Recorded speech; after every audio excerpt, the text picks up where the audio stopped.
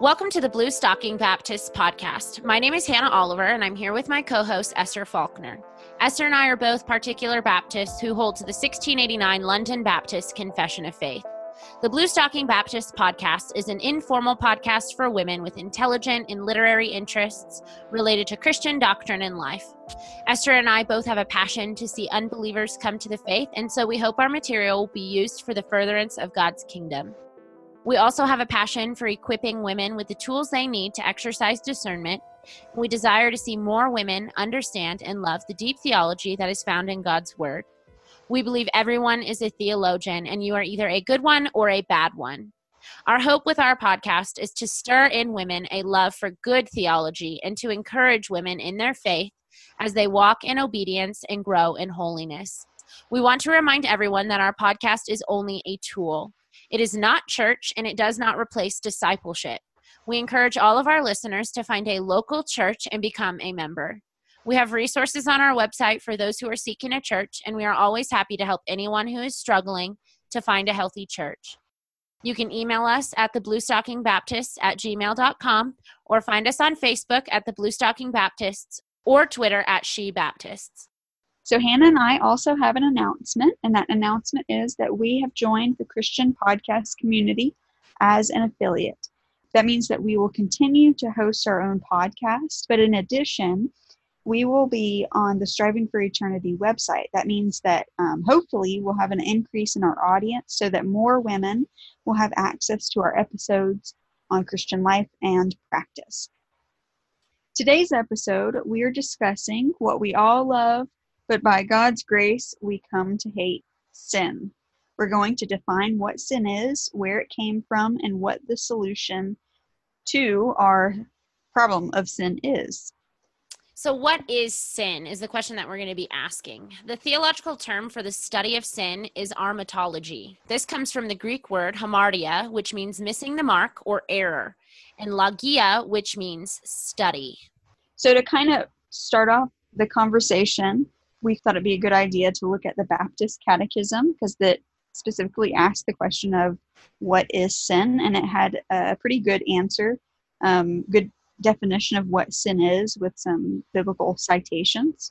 The way that the Baptist Catechism asked the question is, what is sin? That's question 18, and the answer it gives is, sin is any want of conformity unto or transgression of the law of God. And it cites 1 John chapter 3, verse 4, which says, everyone who makes a practice of sinning also practices lawlessness.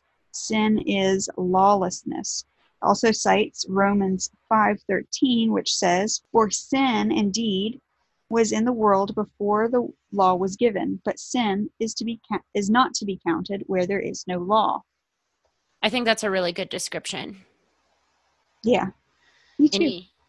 Sin is any want of conformity unto or transgression of the law of God. I like that a lot because it's any want or actual action of transgression of the law of God. I like that a lot. So examples of sin would be anything that causes us not to love God with all of our heart, soul, strength, and minds, or to not love our neighbors as ourselves. We know this because Scripture tells us these things throughout the entire Bible. Other things that are more specific could be idolatry, pride, envy, malice, conceit, profanity, not keeping the Lord's day holy, not honoring mother and father, murder by thought or deed, adultery, fornication, any act that perverts God's design for marriage, whether by thought or deed, stealing, bearing false witness or testimony, not telling the truth, coveting. The Bible tells us a great deal about sin, and we know that sin exists just by experience. Evil is everywhere. We have all been both the victim of receiving sin as well as sinning against others, and most importantly, sinning against God. Everyone has to wrestle with the where and what of sin, both the unbeliever and the believer. And we believe that the only answer to the origin of sin and the why of sin is in the Bible. So we're going to talk about the origin of sin in the human race. Esther, will you tell us what that is? Yes. So the first time that we see sin appear in the Bible is in Genesis, where we see that Adam and Eve, the first man and the first woman, were created. They were created perfect and upright by God, and they were without blemish or stain. And we see God give them a command, and they break the command. And breaking that command that they are given is the first example of sin. So I'm just going to read a little bit from Genesis chapter 2 in verse 16. I'm going to read verse 16 and 17. This is where God gives them the command. And it says, "And the Lord God commanded the man, saying, You may surely eat of every tree of the garden, but of the tree of knowledge of good and evil you shall not eat. For in the day that you eat of it, you shall surely die." And then we see in chapter 3, verses 12 through 13, it says, "The man said, The woman whom you gave to be with me, she gave me fruit of the tree, and I ate.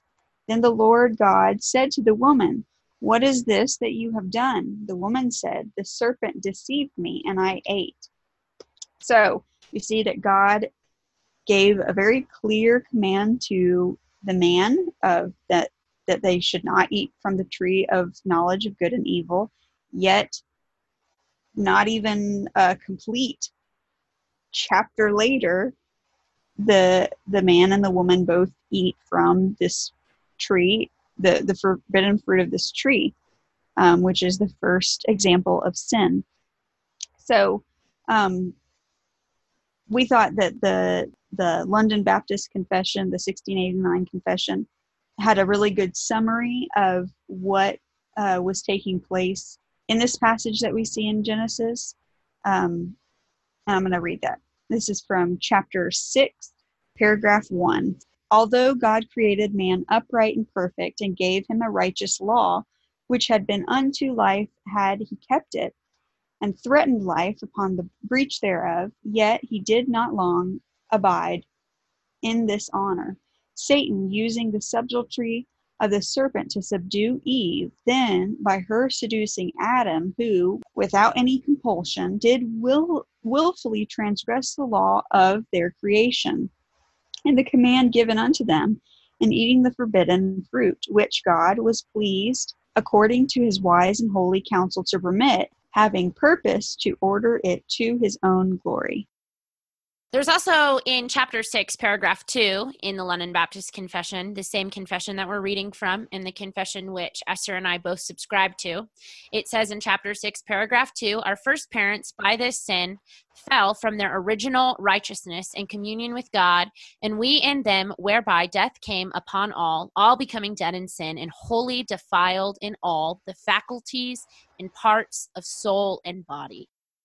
So some verses that were given as reference in chapter 6, paragraph 2 include Romans 3:23, which says, "All have sinned and fall short of the glory of God."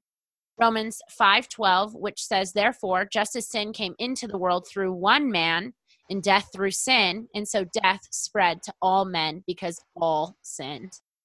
And then Titus chapter 1, verse 15 says, "To the pure all things are pure, but to the defiled and unbelieving nothing is pure. But both our minds and our consciences are defiled." Genesis chapter 6, verse 5 says, "The Lord saw that the wickedness of man was great in the earth, and that every intention of the thoughts of his heart was only evil continually." Jeremiah 17:9 says, "The heart is deceitful above all things and desperately sick. Who can understand it?" Romans 3:10 through 19 says, "As it is written, none is righteous, no, not one. No one understands. No one seeks for God. All have turned aside. Together they have become worthless. No one does good, not even one. Their throat is an open grave. They use their tongues to deceive. The venom of asps is under their lips. Their mouth is full of curses and bitterness.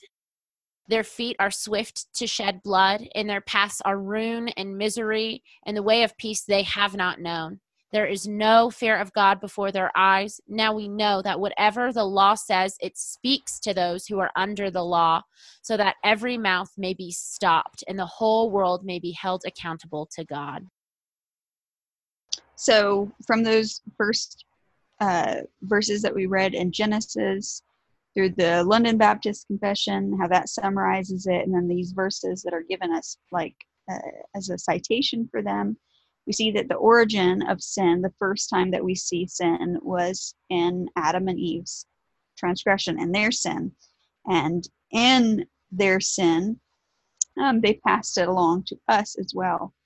And we also, when we talk about the origin of sin, a big question that's often posed, even by believers and non-believers alike, is whether or not God is the author of sin. If he is completely sovereign, does that make him the author of sin?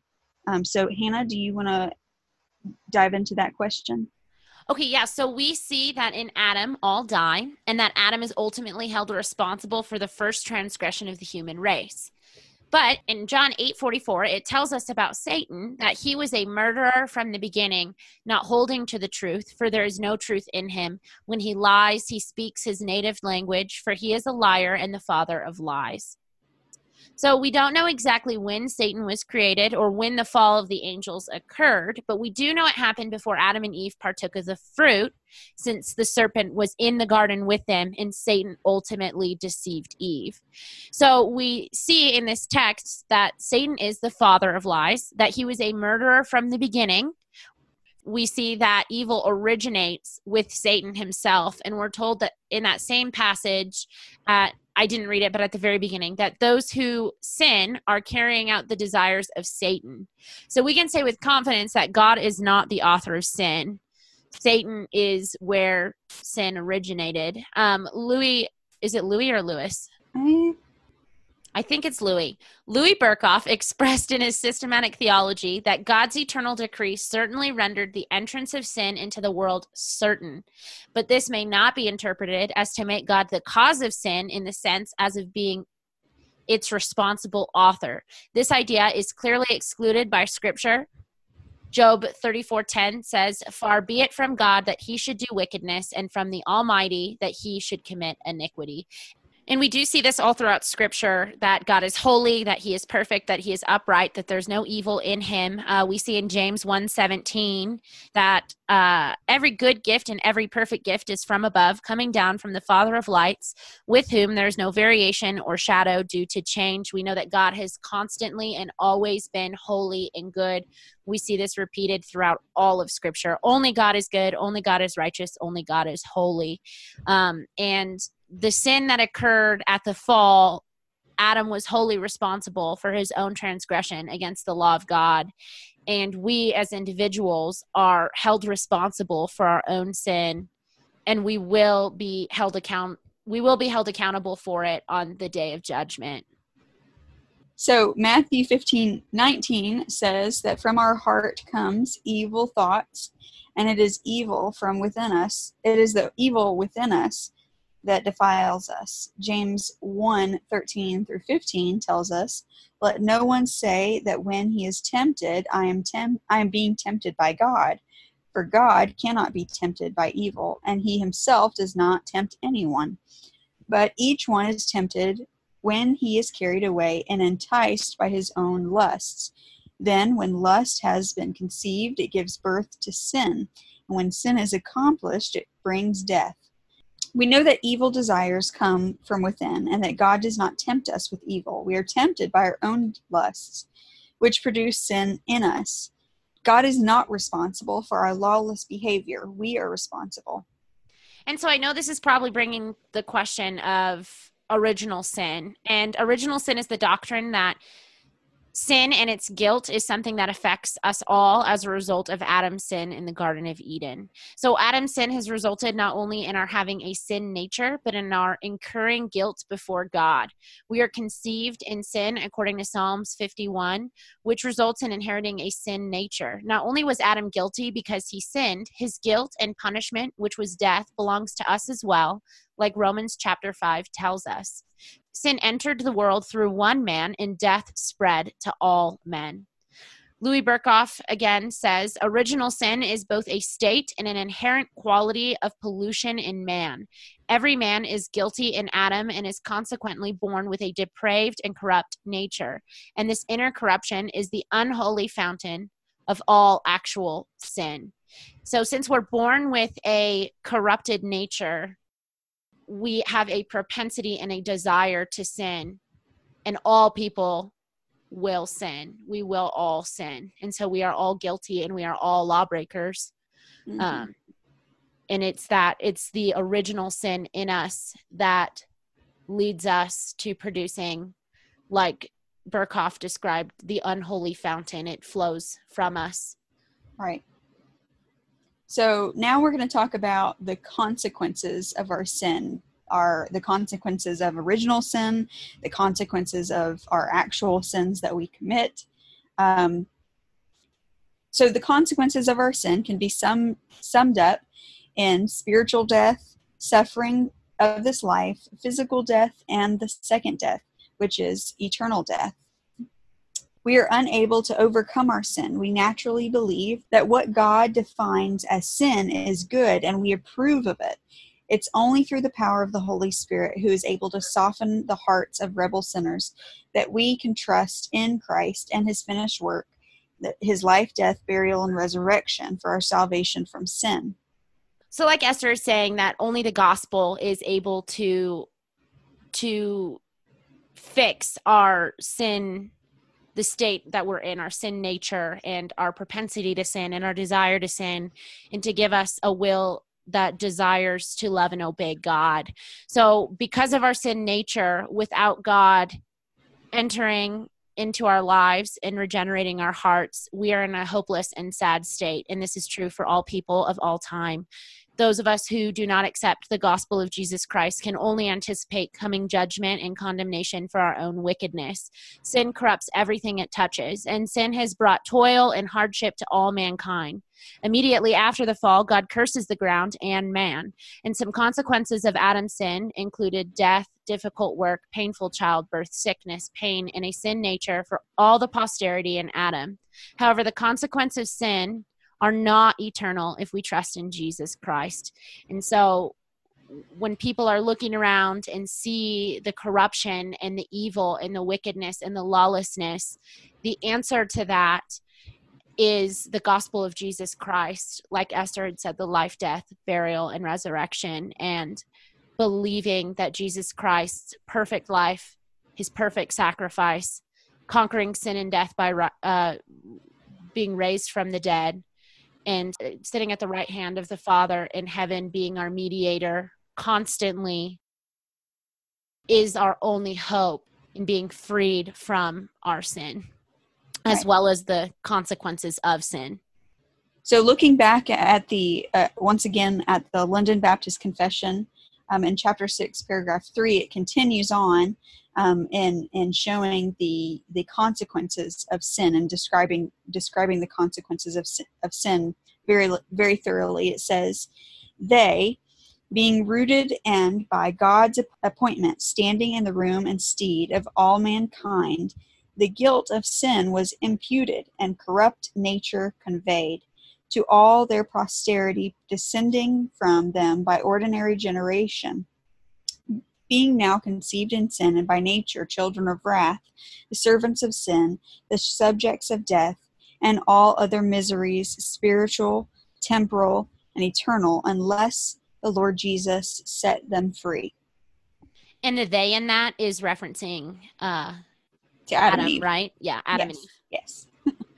Okay, so Romans 5:12 through 19 is a proof text given for this paragraph. It says, therefore, just as through one man sin entered into the world, and death through sin, and so death spread to all men because all sinned. For until the law, sin was in the world, but sin is not imputed when there is no law. Nevertheless, death reigned from Adam until Moses, even over those who had not sinned, in the likeness of the offense of Adam, who is a type of him who was to come. But the free gift is not like the transgression. For if by the transgression of the one the many died, much more did the grace of God and the gift by the grace of one man, Jesus Christ, abound to the many. The gift is not like that which came through the one who sinned. For on the one hand, the judgment arose from the one transgression, resulting in condemnation. But on the other hand, the free gift arose from many transgressions, resulting in justification. For if by the transgression of the one death reigned through the one, much more those who receive the abundance of grace and the gift of righteousness will reign in life through the one, Jesus Christ. So then, as through one transgression there resulted condemnation up to all men, even so through one act of righteousness there resulted justification of life to all men. For as through the one man's disobedience the many were made sinners, even so through the obedience of the one the many will be made righteous. And this passage is basically showing us very clearly that what Adam could not do, Jesus Christ does, and Jesus is called the better Adam in Scripture. He is the one who obeyed the law of God and kept it perfectly. That led to life, or that leads to life. Right. Another proof text that we have here is Ephesians chapter 2, verse 3 says, among whom we all lived in passions of our flesh. Let me just preface this verse before I read it. In context, it's talking about those who are believers. So these are people who were once held captive by their sin. And Paul here is talking about their past. In Ephesians chapter 2, verse 3, it says, among whom we all once lived in the passions of our flesh, carrying out the desires of the body and the mind, and were by nature children of wrath, like the rest of mankind.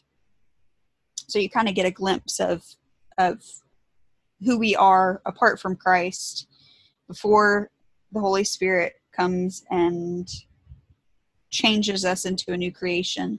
We're children of wrath, which affects our body and our mind and our whole nature. It's also saying like the rest of mankind. So all mankind is affected. Yeah, exactly. Then we have Hebrews chapter 2, verse 14 through 15 says, since therefore the children share in flesh and blood, he likewise partook of the same things, that through death he might destroy the one who has the power of death, that is the devil, and deliver all those who through fear of death were subjected to lifelong slavery. So that's talking about the consequences of sin being the fear of death, the fear of eternal death. And then our last one we have 1 Thessalonians chapter 1, verse 10 says, and to wait for his Son from heaven, whom he raised from the dead, Jesus delivers us from the wrath to come. So like the confession said there at the end, and then as Hannah summarized, the consequences of sin are not eternal if we trust in Jesus, because he is the only one who can deliver us from the wrath to come if we trust and believe in his finished work, his life, death, and burial, and resurrection. So now we're going to kind of talk about some major errors concerning the doctrine of sin, different things that people believe about sin. So the first thing would be someone believing that something else other than Christ's atonement has the ability to save us from our sin. So this could look like people thinking that their works could save them from their sin. That would look like people thinking that they're not really as bad as they are. You hear people say things like, well, I'm not like Hitler, or I'm not like the other guy, or I really am a good person. And so they think that because of the good deeds that they do, they will be justified by what they do on this earth that's good, hoping that it will outweigh the bad. And we know that that's not true. Sin is desperately wicked. It corrupts our whole body. And once you've broken the law, there's no way to be justified by the law. And so the only thing that can save you from the law is someone who kept the law and then was a sacrifice for you, taking the wrath that you deserved, which is what Jesus Christ did for us. So that view concerning sin really falls short, because it gives the impression that you don't need the gospel. You just need to be a good person. And we know that good people don't go to heaven because there are no good people. All people go to hell without a sufficient sacrifice to cover their sin. Esther, do you have any other examples for someone believing something else other than Christ's atonement? Well, to get really specific, like those who make this error, definitely your Roman Catholics would fit in this category of having this major error when it comes to sin, viewing their sin not as severe as the scriptures deem it to be. Well, you also see with the Roman Catholic Church, because when infants are baptized, it cleanses them from original sin. So it does, in a way, give them a clean slate. Sure. So from that theological framework, you could argue, well, I am a good person because I've never broken the law of God. We know that everyone does break the law of God, but I can see how from a Roman Catholic perspective, they think, well, because I was baptized and because I was washed of original sin, now it's just my sin. And I've paid, is it penance? Penance. Yes. Yeah. I've paid penance for the sin I have committed. And so they think, in a way, that they've done enough. Right. They've atoned for their own sin, basically. Correct. Yeah. We also see in the context of American culture specifically that Christian culture in America, we don't really like to say the word sin or talk about how wicked sin really is, how it's truly an offense to God and his holiness. We say things like, we say very gentle words to describe sin, like brokenness, messy, troubles, or mistakes. And we kind of make it seem like, oh, well, it really isn't that bad. I really didn't mean to do that. It was just a little mistake. Mm-hmm. God knows my heart. He'll forgive me. It'll be okay. It was just a little accident, rather than seeing, wow, I've offended God, and having a true repentance that is sorrowful and regretting what you have done. I mean, this kind of reminds me even of my daughter. She's only 3 years old. She's going on 4. My daughter absolutely hates talking about sin. She loves to talk about Jesus. She loves to talk about how Jesus died on the cross, loves to talk about how great and wonderful Jesus is, loves to talk about how Jesus loves her. But just even yesterday, we were having a conversation, my husband and I, about sin. And I said something like, there's a bunch of sinners up in this house. And my daughter goes, maybe Daddy. And I go, yep, who else? And she goes, maybe Frankie, who's her sister. And I said, yep, who else? And she goes, maybe not Noah. And when she does get caught in sin, she always will say, Mama, it was just a little mistake. It was just a little mistake. It's okay. And I'm like, no, Noah, that was sin. And she'll go, no, it's just a little mistake. Please, I don't want to be in trouble. It was just a mistake. And that's a child. And no, I didn't teach my daughter to respond like this. And we have adults in our church, or in American Christianity as a whole, who act like children in justifying their behavior as a mistake. And we can't do that. Yeah, it's the attitude of, it happens to everybody. Though sin does affect everybody and we all do it, it's not just a little boo-boo, you know? Yeah.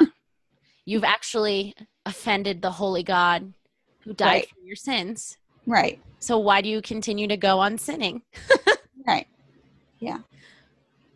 And the last error that we're going to talk about is the error of not connecting Adam's sin with the fall of humanity. So basically separating the fall from how mankind participates in sin as well. That would be basically denying the doctrine of original sin, denying that we are inherently sinful from conception.